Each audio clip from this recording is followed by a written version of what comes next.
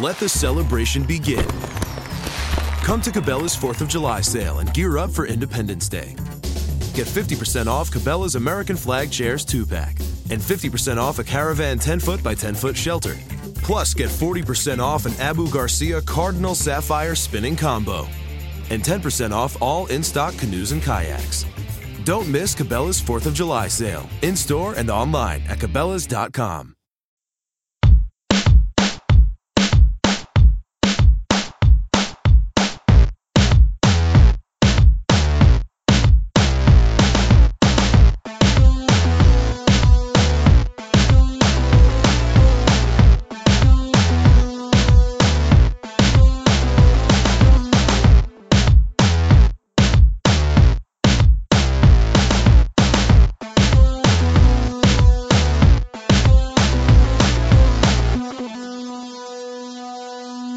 Welcome to Real GM Radio. I'm Daniel LaRue, your host, and so happy to have you with us for this episode.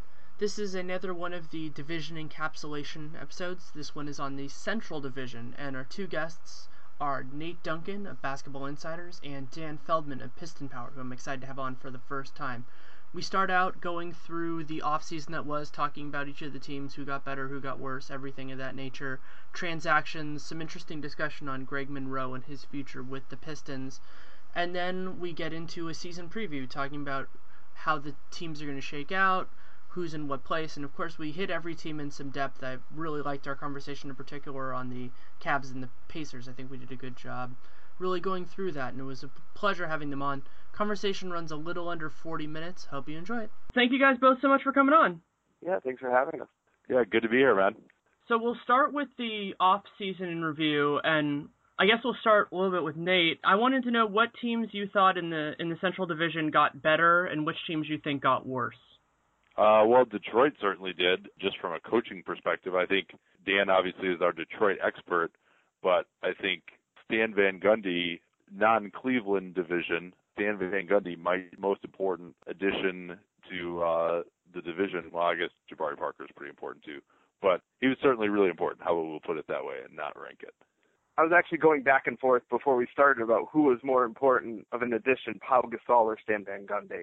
I think everybody's talking about how big Pau could be for the Bulls, maybe even pushing them ahead of Cleveland. Some people think. I don't, but there's at least that discussion. So I think that says something about how important Van Gundy is, that he's on that level.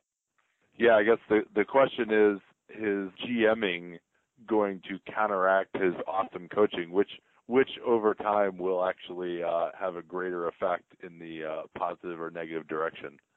It's a good question. I think it's worrying how things are playing out with Doc Rivers and his GMing and how that's going. The reason I was really behind the Pistons hiring Van Gundy is that there's no great general manager on the market, or there wasn't when they were looking. So you can get somebody who's a provenly good coach and an unknown as a GM when you were probably going to be hiring an unknown as a GM anyway. Yeah, I think that's a good point. And yeah, I mean, what general managers would you consider proven guys? Because the Pistons had that. Was there anybody that wasn't on the market that, other than let's say RC, because I think that's pretty much a given, who you would say, oh, that would have been worth it to sacrifice a better coach for? I mean, I'd put more stock into a GM in part because the GM's job usually is to hire a coach. So a good GM is going to hire a good coach. That's part of his job. That's part of what makes him a good GM. So I wouldn't have been against making a big run, throwing money at some of the guys like Masai Ujiri or Sam Presti or Buford, like you mentioned, but you're not going to get those guys. It's not my money I'm spending right now. I don't blame the Pistons for not spending what it takes to get those guys. That was going to be next to impossible. So I think going the other route, getting somebody who I think was the best coach available is the best way to handle it. Yeah, no, I mean, I think he's going to make a big difference. I would feel better about the Pistons' chances if they had sorted out the Monroe thing. I think actually, for me, their best lineup would be if they could have gotten rid of Monroe and gotten something decent for him. And I think Josh Smith still could be a very effective player at the 4, and if Stan can coach up Andre Drummond a little bit on the defense, that they could make some real strides defensively. If Josh Smith is still going to be at the 3 and Monroe at the 4 and Drummond at the 5, I think they're going to have some real problems making the sort of leap that we think might be possible. So that still has to get straightened out, I think, before Van Gundy's coaching chops can really make a great effect on their fortunes. I think Van Gundy knows he can't play that three big lineup anymore, and he's come as close to saying that he'll never do that as he can get. He said it didn't really work. He said, he doesn't really plan on doing it, but he hasn't come out and said it. I think that's just partially as a respect to people who were in Detroit before and did it, and he doesn't want to just come out and say, hey, you guys were as wrong as everybody knew you were. But I think it's going to lead to another coaching challenge for him, which is either managing the ego of Greg Monroe or managing the ego of Josh Smith, because if you're not playing all three together, one of those guys is coming off the bench. So, Dan, do you think he's actually going to follow through and take the qualifying offer, or do you think something gets done? That's a good question. I do think it's important that he said he's going to take the qualifying offer, or that's been put out there, but he hasn't actually signed it yet. And there's no reason to until you get to the deadline. I think something's going to get done, but I'm really 50-50 on that. I really could see that going either way.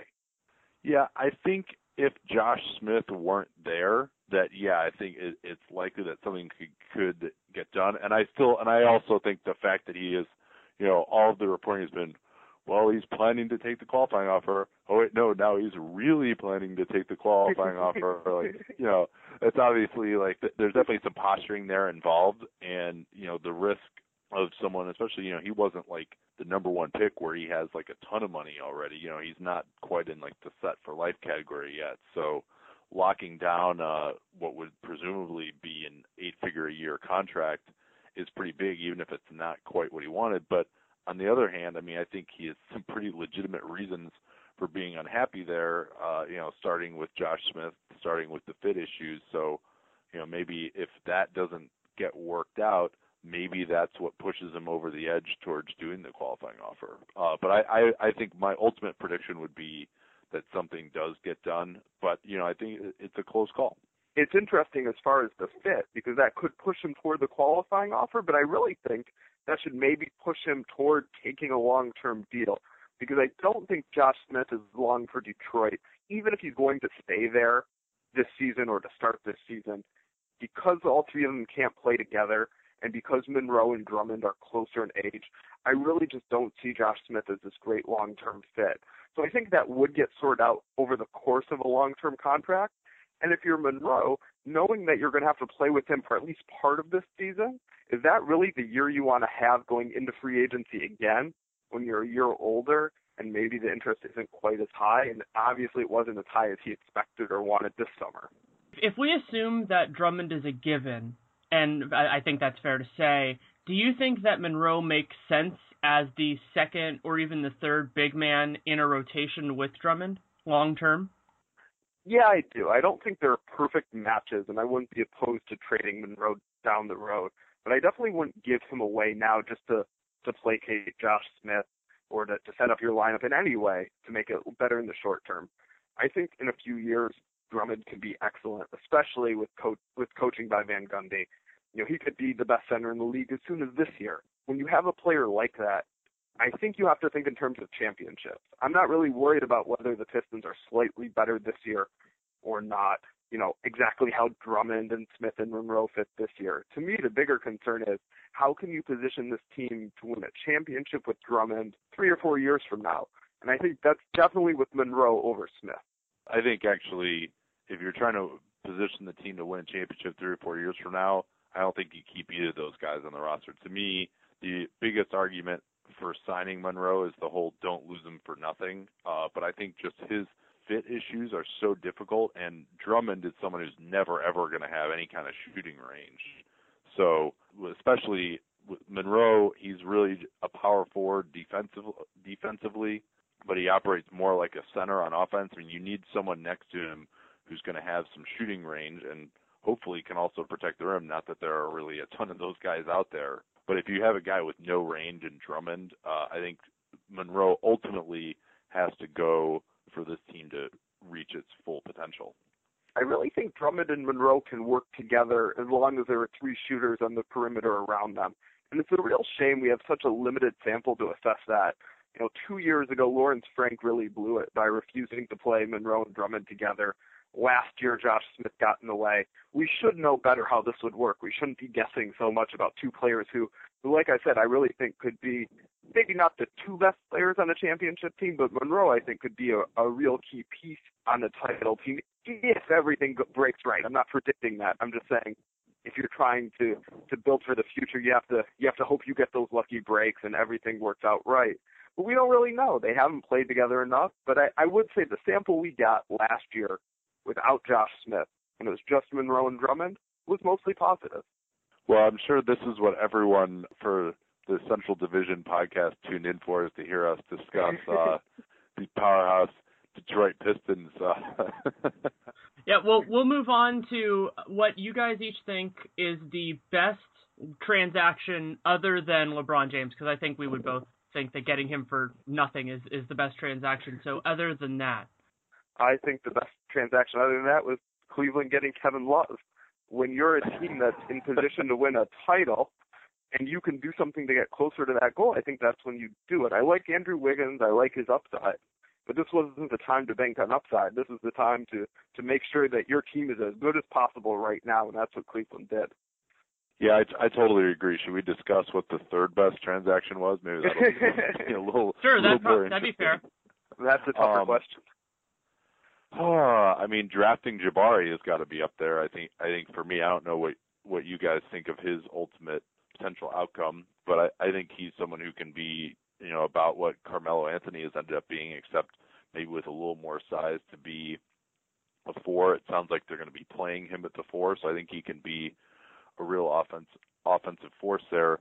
My other thought would be Nikola Mirotic for the Bulls, just because I think he is going to be a real good player, not this year, then in the next 2 years, and they got him for mid-level money. I think he's going to significantly outplay that. It's just a question of how much he's actually going to be on the court. But I mean, I think he can be pretty much everything that Ryan Anderson is, and maybe even a little more than that offensively, if not necessarily on the boards. You really think signing Mirotic is bigger than signing Gasol? Oh, big time. Yeah, absolutely. And I think I was even a little, at first I was like, why are they signing Gasol when they have Mirotic? He can be a great third big man. But then, I looked through and really wasn't really another option for that $7 million that was any better than Gasol. But I think, I don't think Gasol really is going to help that much. And frankly, especially because he's just not good enough defensively to play power forward anymore. And so I think I'm going to find myself very annoyed if the closing lineup is Gasol and Noah instead of Gibson and Noah as time goes on as a Chicagoan. I'm really curious, and maybe this is splitting hairs, but when you say signing Mirotic is bigger, are you including the whole transaction of drafting him before and keeping him, or are you saying even just the signing itself is bigger? Well, I'm saying simply the fact that they added him on a contract that is basically the mid-level for 3 years. Gotcha. Yeah, I agree with that. And this leads into the next question of what rookie, and we're going to use most excited to see, not who's the best. So what rookie are you most excited to see in the Central Division play in the NBA? Oh, probably. I think actually probably McDermott, to be honest, because it's just he is really has a lot of factors working at kind of cross purposes to see whether he's going to be effective. He obviously was ridiculously efficient in Summer League. He was ridiculously efficient all throughout his career at Creighton, but he also had this unprecedentedly low number of blocks and steals, and so the statistical translations were not as high on him. Certainly from a scouting perspective, just watching him, I think he's someone who can be a very effective offensive player and beyond simply being a shooter, and he's an amazing shooter. But then, you also have this statistical evidence that he may not be that good. So I'm very curious to see what side of the ledger that ends up coming down on.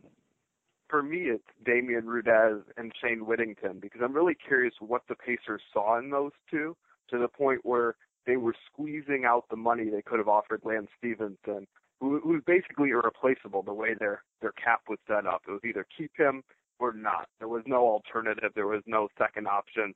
And it won't matter as much next year with Paul George out because expectations are much lower.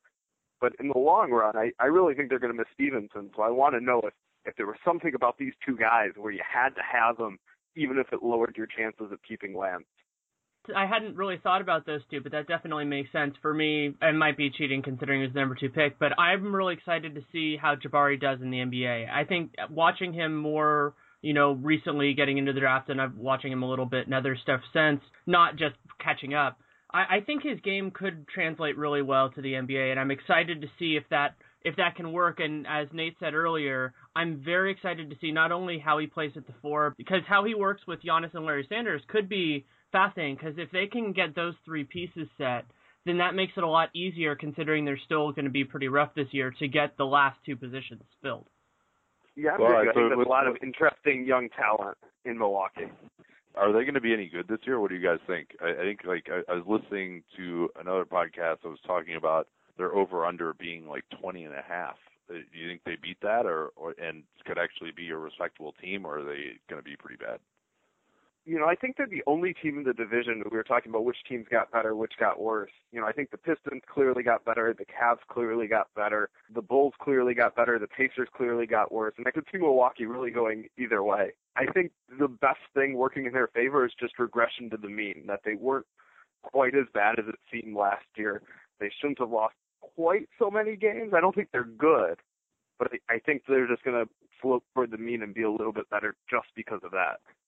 Yeah, I think they'll be above 20. 20 seems low because last season, kind of in a way like the Cavs, it was the worst thing that could have happened. And so if you think about that, I think they were better than probably about a 20-win team last year, maybe a little bit better than that, but if they hadn't imploded. So I think they'll be better. I also think Jason Kidd could be a good coach for them, and I'm excited to see how that's going to work. Yeah, I think a lot of it depends on what Larry Sanders becomes. If he can get back to anywhere near 2012-13, they're going to need that, because otherwise they're going to have no chance of stopping anybody. With Jabari at the 4, he's going to be awful as the 4 to start out. And Giannis, although he has a lot of physical tools, I'm not sure that he's there yet from an intensity or mental perspective, like pretty much any 20-year-old who's ever played basketball in the NBA. So I think that if Sanders can be what he was before, they might be able to cobble together a semi-decent defense and then be, okay up to 30 wins. If they get from him what they got last year, then their defense is going to be a bottom 5 unit, and then, they could be right around that 20-win area. We haven't talked much about how the Cavs are going to actually work, but so they've added all these pieces that are more in the forward range, and we don't know if they're going to get Ray Allen. I think that, as far as I know, that hasn't been announced yet. How do you think that their forward pieces are going to fit together, especially since their rim protection is still somewhat lacking?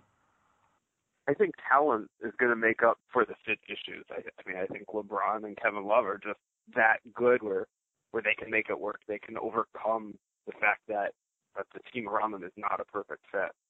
It's not really something that I'm too concerned with.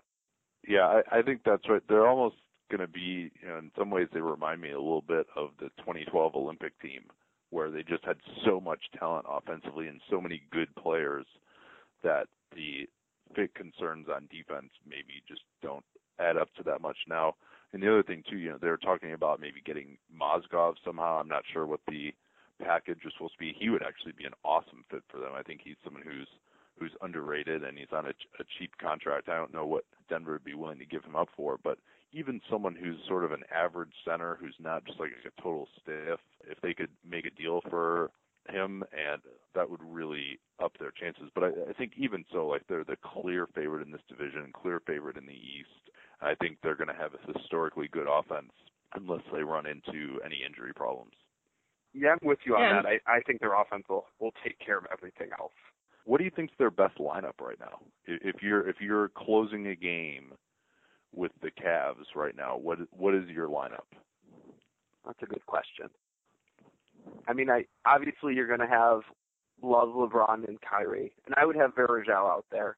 And then I think you can sort of play it to matchups, whether you want Mike Miller to space the floor a little bit more, or you want Marion to defend. And obviously those are bigger lineups. But I think you can put Waiters out there at times. Honestly, if you're trying to make everything fit, I really like Dellavedova as somebody who's just going to be that glue guy do a couple little things, won't overextend, and if you're trying not to be too big, trying to stay somewhat fast, he's my guy for the 5th spot. What do you think of just going with Love at the 5 and LeBron at the 4, and just being completely unstoppable offensively? You know, something that would kind of be along the lines of that Miami closing unit that we saw in the last couple of years. That was, you know, pretty much impossible to defend. What do you think of that? Well, who are you going to have at the 2 and 3? Marion and Miller? Yeah, I mean, you could go Waiters, Miller, you could go Marion, Miller, you know, you could put Dellavedova for a second point guard, although there's, with LeBron and Kyrie, you probably don't really need someone who can handle the ball. So, yeah, I mean, I think you would, between Marion, Miller, and Waiters, probably. I mean, I think it's interesting. I think it could work in stretches. The problem is I think it puts too much of a burden on LeBron physically inside. I don't think he wants to do that over the long run. Maybe Kevin Love would, but again, he'd have the same issue of he's the guy at the back line of defense, or LeBron as they're taking a pounding in the paint. So I think it works in spots, but I don't think it's something either one would be comfortable with long term. Yeah, it all really depends unless they acquire another center. You know, so much depends on Varejao as kind of the linchpin of the defense. I think he's like 31, 32 now. Is he someone who is going to be able to be the player that he was 3-4 years ago? Is he going to stay healthy? What kind of energy does he have? Is he going to get worn down at the end of games? If he can be really effective, then I think you're right that your closing lineup has got to be Love, Varejao in the front court. But if he's not quite as effective, then you run into some different things. I do think you're right, though, that LeBron is not particularly interested in being the 4 like most wing guys, frankly, and the fact that he's made such an effort to slim down over the summer might portend that as well. What's interesting is a lot of guys, as they age, are comfortable sort of sliding down the slot, playing slower, being stronger. But LeBron is obviously going the exact opposite way. He's slimming down and has no interest. I wonder if there'll be a point in his career where he is cool with that, where that is the way he wants to go. It's obviously not right now. But I'm curious whether he'll get there or whether he wants to stay at 3 until he retires. I think that it's also facilitated a little bit by the growth of the stretch 4, that there are certain teams out there now that you don't have to, if you're a power forward, you're not banging in the same way when you're playing defense. And I think that could help him adjust to that in spots, so maybe you go in that direction. But I think he'll eventually have to get there because even though he's remarkably fast and remarkably athletic, Father Time will eventually make it so that power forward is his natural position. And the nice thing about LeBron is that he has the body to become that when he needs to. I think he just wants to avoid that until he has to do it. To your first point, though, I think when you're playing LeBron and Love, or if you're playing LeBron and Love as your power forward and center, it almost makes more sense to make LeBron the defensive 5, the guy who's protecting the rim. So it would be hard for him to avoid that pounding. Sure, you could have Love do it, but I really think that would be pretty ineffective. Yeah, well, although you maybe want Love to be closer to the rim for defensive rebounding purposes. But, yeah, I mean, I think obviously that's a lineup that would really struggle to protect the basket. I think a lot of it depends on matchups, too. If you're playing against a team that has some guys who really like to get to the rim, then maybe that lineup doesn't work. But, you know, if they don't really have athletic slashers, then you can roll with that amazing offensive lineup, which would be completely unstoppable. I think we all agree with that, right? Absolutely. Yeah, and imagine if they get Ray Allen. I mean, if they get Ray Allen, so then they can play that. It's just going to be ridiculous. We might as well give them the championship right now, right? I don't know. Yeah, it's I don't think so. I mean, I'm still. The other thing too is you just wonder about what effect Blatt's coaching is going to have on it. Certainly he is someone who has cobbled together some pretty decent defenses, especially on the Russian national team. Although his Maccabi teams usually were a little better on offense than defense, which a lot of people don't realize. But yeah, I mean, whether he can kind of cobble together some junk. I mean, there's certainly, we have seen guys who were not great defenders become so due to coaching or due to culture or whatever else. So, maybe he can get this team to being, the 10th best defense. And if they can get into that range, then, we could be looking at a really, really unstoppable team that would be a massive championship favorite. Right now, I think whoever comes out of the West, it would be a toss-up for me between them and Cleveland. the beauty of it defensively is that everybody knows Cleveland is going to make the playoffs. They're going to get a high seed in the East. They might not cruise to the finals, but they're going to be in good shape all the way. So it gives them time to learn Blatt's defense, to feel each other out, to get there. They don't have to worry about losing a couple games early and dropping position. They'll be fine in the long run, so they can take their time with it. And you also have two guys in Kyrie and Kevin Love that in NBA play haven't had the same incentive structure to play good defense. I think that they're going to have a system, or if you want to call it a culture in place, that they're going to understand that while they're still going to have their bread buttered on offense, that they need to reach a level. And I think Love was already there. I think his defense is a little bit underrated. But Kyrie can get a lot better than he was with his physical tools. And that would be a huge help, because if he can improve in that way, then that elevates the floor of this team to me substantially. That's an excellent point. So we'll move on to the season preview part, though obviously we've been talking about that with Cleveland, and we'll start out with Nate. I want you to rank the 5 teams in this division 1 to 5. Cleveland 1, Chicago 2. That's pretty obvious. I think the real struggle, and Milwaukee is pretty clearly last.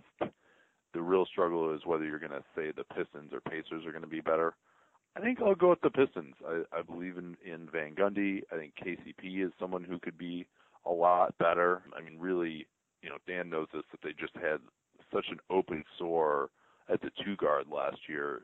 So if he can become something, or even if they get the shooting from Meeks, Brandon Jennings could certainly play a lot better than he played last year. Josh Smith could play better. I mean, I think you look at the guys on their team, and there's no one who you say really is going to be worse than they were last year, maybe because in a lot of cases that would be quite difficult, and especially when you consider that Van Gundy is coaching them. They had, 31 wins last year. I think that even low 40s would be very realistic for them. And then the other question is, what do you think of the Pacers? Paul George, they lost their best offensive and probably second best defensive player, maybe even best.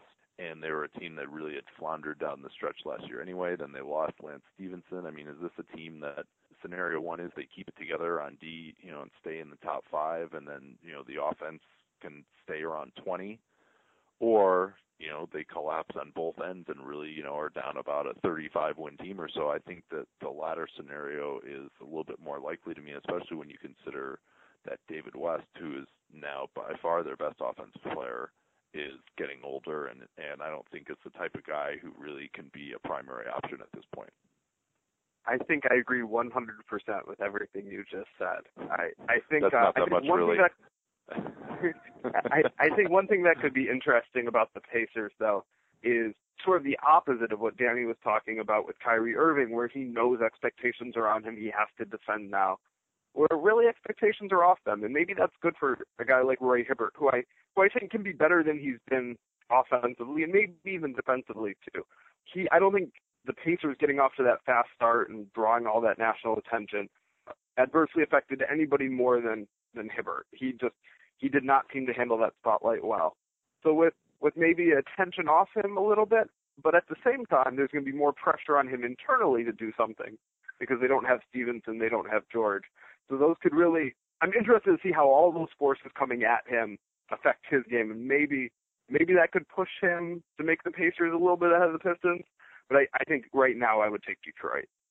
Yeah, and the other factor with Indiana is, as we've talked about a little bit in terms of the Lance Stevenson thing, their salary structure is a little bit screwed up, and I wouldn't be surprised if they took the opportunity, should one of the members that is healthy and tradable of their group, if they determine that that's not a key part of their long-term future, to try to move somebody to make their prime more logical. I could totally see a move like that, which would probably make them worse in the short term. If that might be moving Hibbert, that might be moving David West, just realizing that he's a little bit too far out for them. I don't know exactly what it would be, but I could see that, whereas I don't see Detroit making any move substantially that makes them a lot worse right now. Oh, you're absolutely right. Like what they should be doing. That's what they should be doing. They need to get rid of David West post haste, not because he's not a good player, but because you're never going to get more from him than you are right now. Because he's making about $12 million a year. If you're a team that's trading for him, you want him for all year. You want him for that first year of that $12 million a year that remains on his 2-year contract. That is where he's likely to be the best. I mean, he's at the age where he's going to significantly decline now. And so yeah, I mean, you and really also the other thing is this is kind of a nice, you can quote unquote opportunity to get into the lottery again and add a piece to a team that has actually some decent guys in Hibbert and Paul George, And then I guess the other question too is Hibbert going to opt out at the end of this year? That is another great unknown. Say the T word. Don't dance around. Say it. They should tank. This is the perfect opportunity. They should what? I said that they should rebuild. I mean, and it's not. But yeah, I mean, because they're at the point they're not winning the championship this year.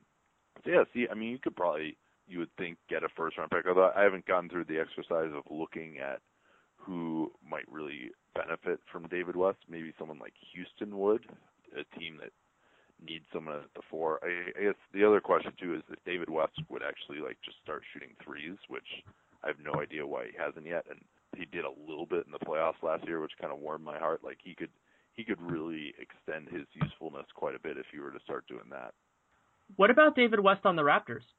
A team that wants to win in the short term, that has the pieces. Obviously, they wouldn't move Jonas in the trade, but I think that would be an interesting place for him to go. Is he that much better than Amir Johnson? I just think Amir defensively, the way he sets screens, is a really good fit there. I love David West. I think he's excellent, but he's getting older. I'm really not convinced he's going to be better than Amir Johnson this year. I actually don't love David West quite as much as everyone else seems to. I mean, putting aside the whole cultural aspects, given the dysfunction that they had last year, I'm not sure that you can say that whether he's a good influence on the culture or not, it's obviously not enough to avoid the type of cultural implosion that they had last year. And, he's someone who has never been a dominant post-up player. He takes a lot of long twos, so there's a ceiling on how good a guy like that can be. He's certainly an above-average defender at the power forward position, which is nice, but I don't think that he's been a little bit overrated these last couple of years to me in Indiana. And, if you just look at how good their offense has been these last couple of years, if he was really that great, wouldn't they be a little bit better of an offensive team than they have been? Yeah, maybe not with George Hill as their point guard, because I think that's just rough. But we'll have to move on quickly. I know we're running low on time. I'll start with Nate on this. How many teams do you think from this division make the playoffs? Well, Chicago and Cleveland are obvious. I think the more I think about it, I'm going to have the Pacers missing the playoffs. I don't think that the bottom of the East is going to be as bad this year.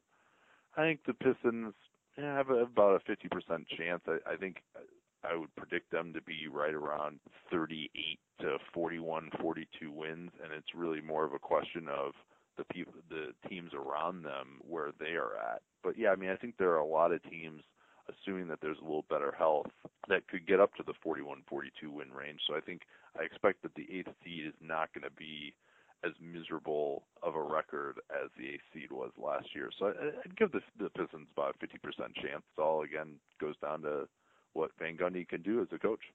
Again, I hate to give the boring answer, but I agree 100%. I think the Pacers are probably out, and the Pistons are right on that fence. Maybe a team like Brooklyn. Those are a couple, maybe it's Miami. I think Miami will be a little better than that, but I'm not totally convinced that they're just not going to take a big tumble. So I really think the Pistons are right there on the edge, and they'll be up to Lionel Hollins and Brooklyn. Those are the main two teams I see fighting it out for that last spot. I have it a little bit higher on this logic. I think that the Cavs and Bulls are in, barring catastrophe. And so then if you think about it, then there are 6 other spots that need to be in, and then you have the Pistons are in that mix. But so the logic would be that I think they're 8th or 9th in talent, is that the odds are that one team of those 6 will fall out due to injury. So I think it's a little bit higher. I'd put it probably around 2 out of 3, but that's really not that much. But it'll be exciting just to see the bottom of the East, because these teams aren't terrible. They're not as good as the bottom of the playoff picture in the West, but they're not bad. No, they're not. There's going to be, I think, about 10 solid teams in the East, which is progress. So we'll end this on what players do you think will break out? And what I just find that is meaning they'll jump a level in terms of either success or fame, or both, ideally, that will be at a different level when we're doing this a year from now than they are presently. Well, 2 stand out to me. One is something we already talked about a little bit, Kentavious Caldwell-Pope. I think defensively and offensively, he could be an excellent fit for Stan Van Gundy. The Pistons need a shooting guard. He showed plenty of promise last year. The Pistons just kept using him in the worst ways imaginable with Maurice Cheeks and John Lawyer. So I definitely think there's potential for him. And the other guy I'd give is John Henson, who I think has quietly really emerged as a pretty good player. And it sounds like Jason Kidd has interesting plans for him. I don't know if it'll work out well playing him at center, but it could create some mismatches. And I think Henson will start to put up some bigger numbers, get some more recognition. Whether he's actually better, I don't know. But even if he starts to get the recognition he deserves right now, that would be progress. Yeah, there's not a ton of unknown players on the good teams in this division. Anyone who's on the Bulls is probably like overknown. Maybe we can start saying overknown instead of overrated as a phrase. And same thing with Cleveland. There's really no one's going to break out and become more famous on Cleveland than they already have. And then the Pacers don't really have a great candidate because there's no one young enough or good enough on their team. Certainly, Giannis is a potential one for the Bucks. I think among the hardcore basketball fans, he's someone who's pretty well known and maybe even a little overrated based on what he actually did statistically last year. But I think with the way he's continued to grow into his body, get stronger, get more athletic, he's going to become a staple on the highlights, especially when he's getting a lot of minutes. If Jason Kidd really follows through on this whole making him the point guard thing, which I think actually probably isn't really going to last for very long, but if he does, that could be a story. So he would probably be my number one choice there. Obvious though that is. I think the other two, though, they're already known in basketball circles now, but among the more casuals would be Mirotic and Drummond. I think that they're going to jump a level, not with the hardcore fans, because I think hardcore fans already have an idea, but with the more casual, the people that are focusing on SportsCenter and the playoffs, I think that those guys will jump in stature with those people. Yeah, I don't think Mirotic is going to play enough. I think he's going to play like 15 minutes, and I'm going to bang my head against the wall.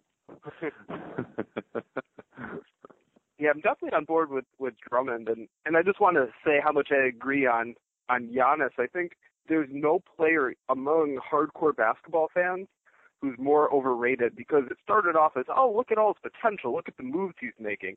You can see him doing a little bit of everything. He's so athletic, and look how tall and long he is, and it's wonderful, and that's all true. But somehow that got shifted into, wow, he's really good, and he's not good yet.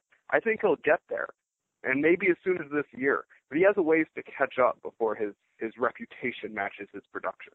Yeah, I mean, I think he had like a -4 usage rate or something last year. I mean, I would like to see him really be able to make more plays with the ball in his hands before we're really going to anoint him. And it was nice to see him be a lot more aggressive in Summer League as a first step to that. But we're going to need to see that in the NBA to really know whether, he's going to sort of be one of these jack of all trades guys or whether he's someone who really can be the focal point of an offense. So I'm looking forward to seeing that this year. Certainly hope that it's the latter, but we haven't seen it yet. Now, of course, maybe I'm being too hard on him because he's still pretty young. He's only 19 essentially, but like you said, he has not proven anything yet.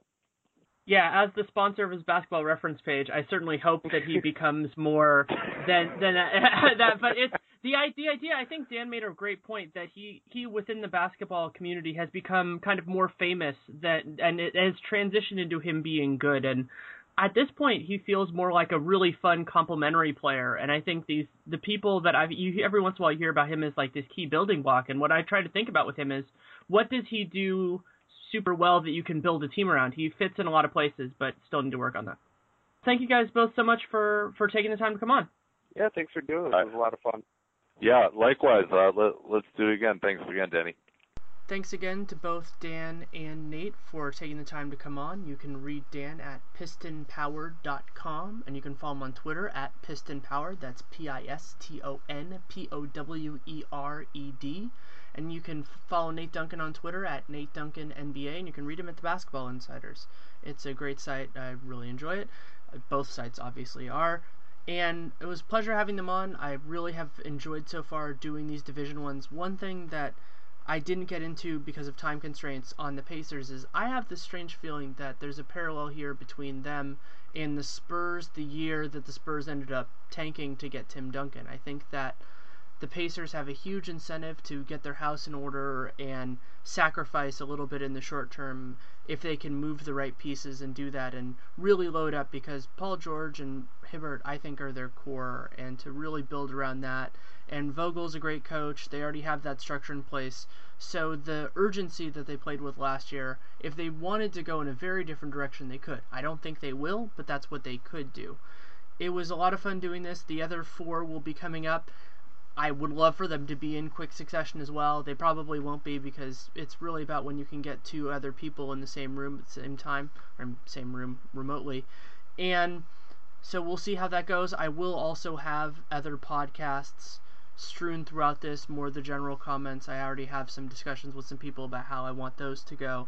As always, if you want to add comments or anything like that, I will always read it and respond. My email is daniel.leroux@realgm.com. My Twitter is @DannyLeroux. That's DANNYLEROUX. I've gotten some great insight recently. Really appreciate it. Helps make the show better. Also, if you have ideas for topics or for guests, please let me know, and please let them know, because that is one way to make the show better. That has happened in the past, and I appreciate it. While we've been going for about a year now, there are still people, that haven't been on or haven't heard about it, so it's always good to get that momentum in a positive direction. So thank you so much for taking the time to listen. Take care, and make it a great day.